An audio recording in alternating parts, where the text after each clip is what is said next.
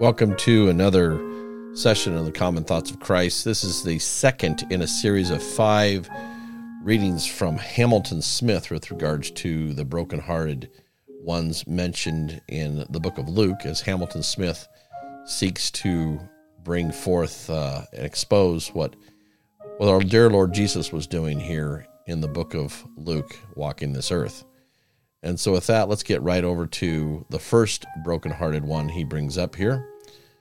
And he's bringing up here the brokenhearted sinner found in Luke 7:36, which he says, in this touching scene that took place in Simon the Pharisee's house, we are permitted to gaze upon that most wonderful sight, a meeting between the Savior and the sinner.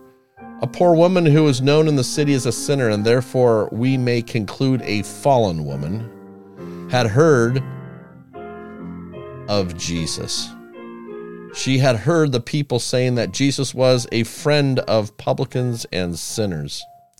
She had probably heard from his own lips that gracious invitation, "Come to me, all you that labor and are heavy laden, and I will give you rest." Weary of her terrible life, with a conscience burdened with her sins, without a friend in the world, she hears Jesus, the Son of God. She hears that he is the friend of sinners, that he bids her come. Driven by her need and drawn by his grace, she comes to Jesus. And in this fine scene, we are permitted to see the result of a sinner coming to the Savior. She felt that at all costs she might get into the presence of this wonderful Savior.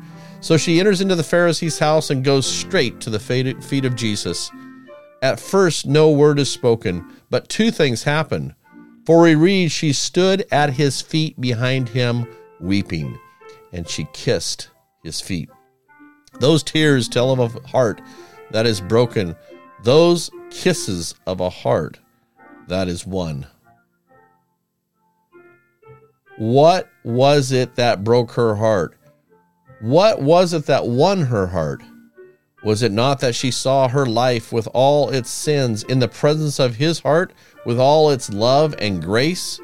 She discovered that his grace was greater than her sins, and that though he knew the worst about her, yet he loved her and did not drive her away or utter one word of reproach.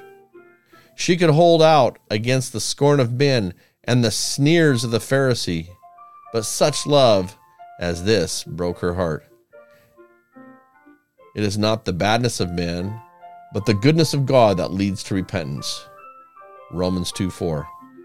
Having broken her heart by his grace, he binds up her heart with his words of love, for he says, "Thy sins are forgiven. Thy faith has saved thee. Go in peace."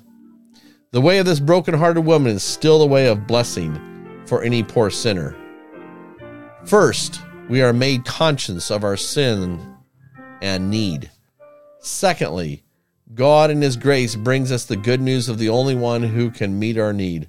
We hear the Savior who came into the world to save sinners, who has given himself a ransom for all and offered himself without spot to God, and so satisfied God by his mighty work on the cross, that God can proclaim forgiveness to a world of sinners and invite whosoever will to believe in Jesus.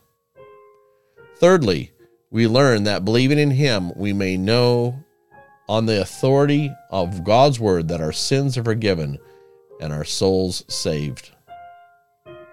Blessed moment when we have learned our need and heard of Jesus, we believe and turn to him to find ourselves alone in his presence, conscious of our sins, but realizing that, in spite of knowing all our sins, he loves us.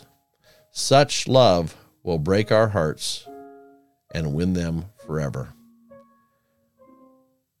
Well, I hope that's been enjoyable. If you do not know the Lord Jesus as your Savior and recognize you're a sinner, perhaps now is the time to bow the knee before a loving Savior.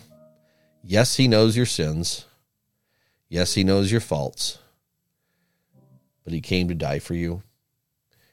And so if you come with like that sinner woman to his feet and cry unto him, He washes those sins away, and you're washed with his love. It's a beautiful thing. So there's many, many grieving hearts, as we've read here in this portion, that he's brought out even today. Broken hearts everywhere, mirth trying to flow, and yet there's a loving Savior waiting to save. May you find him today if you don't know him as your Savior. And with that, we'll see you on the next episode of Another Broken Heart in the Gospel of Luke with our Lord Jesus.